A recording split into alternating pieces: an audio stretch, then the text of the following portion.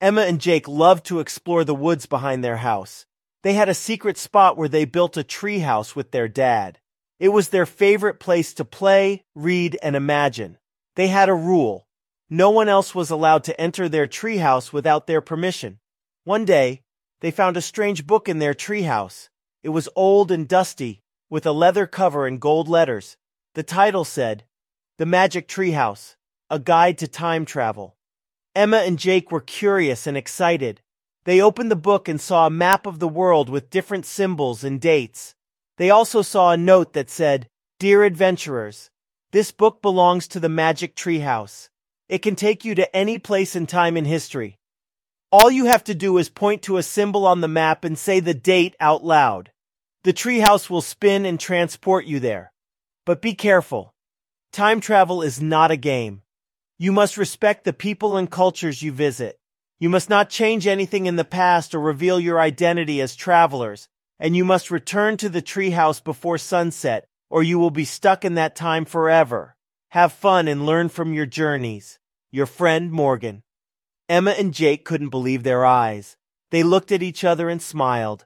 They decided to try it out.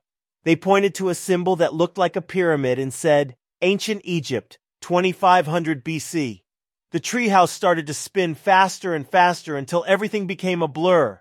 When the spinning stopped, they looked out of the window and gasped. They saw a huge desert with sand dunes and palm trees. They saw a river with boats and people. And they saw a magnificent pyramid rising from the ground. They had traveled to ancient Egypt. They grabbed their backpacks and climbed down the ladder. They wanted to explore this amazing place, but they also remembered Morgan's note.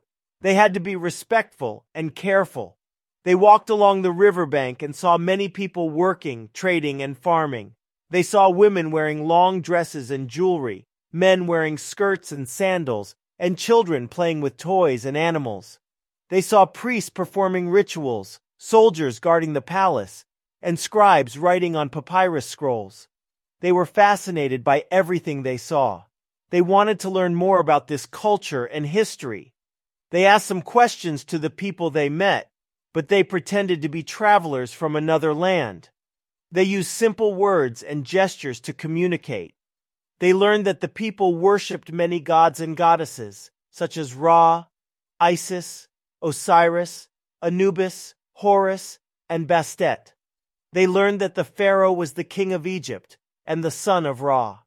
They learned that the pyramid was his tomb and that it took many years and workers to build it. They also learned that not everyone was happy in Egypt. Some people were slaves who had to work hard for the pharaoh and his nobles. Some people were poor farmers who had to pay taxes and give crops to the palace. Some people were rebels who wanted to overthrow the pharaoh and start a new dynasty. Emma and Jake felt sorry for these people. They wondered if they could help them somehow. But they also remembered Morgan's note. They could not change anything in the past or reveal their identity as travelers. They decided to keep exploring until sunset. They visited the Temple of Isis, where they saw beautiful statues and paintings of the goddess of magic and healing. They visited the market where they bought some souvenirs like scarabs, amulets, perfume bottles, and linen clothes. They visited the Sphinx, where they solved a riddle from a mysterious voice that came from its mouth. "What walks on 4 legs in the morning, 2 legs at noon, and 3 legs in the evening?" They answered, "A human." The voice said, "You are wise indeed." They visited the Library of Alexandria, where they saw thousands of books on science, philosophy, literature, art, religion, and history. They visited the Nile Delta, where they saw crocodiles, hippos, flamingos, ibises, papyrus plants, lotus flowers, and fish. They had so much fun and learned so much from their adventure in ancient Egypt. But then they realized that it was getting dark. They had to return to the treehouse before sunset, or they would be stuck in this time forever. They ran back to the treehouse as fast as they could. When they climbed up the ladder and entered the treehouse, they saw that the book was open on the floor. They picked it up and saw that a new page had appeared. It said, "Congratulations, adventurers! You have completed your first time travel journey. You have learned about perseverance and resilience by exploring ancient Egypt.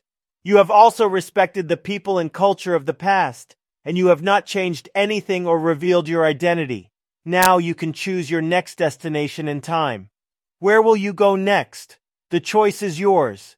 Enjoy and learn from your journeys. Your friend Morgan. Emma and Jake looked at each other and smiled again. They knew that they had discovered something magical and special. They knew that they could learn so much from their journeys and share their stories with others. They looked at the map and saw many symbols and dates that sparked their curiosity. They wondered where they would go next. They closed their eyes and pointed to a random symbol. They opened their eyes and saw that they had chosen the Great Wall of China, 220 BC. They giggled and said, "Let's go!" They pointed to the date and shouted, "The magic treehouse, take us there!" The treehouse started to spin again, and they held on to each other with excitement and anticipation. They knew that they were about to embark on another amazing journey.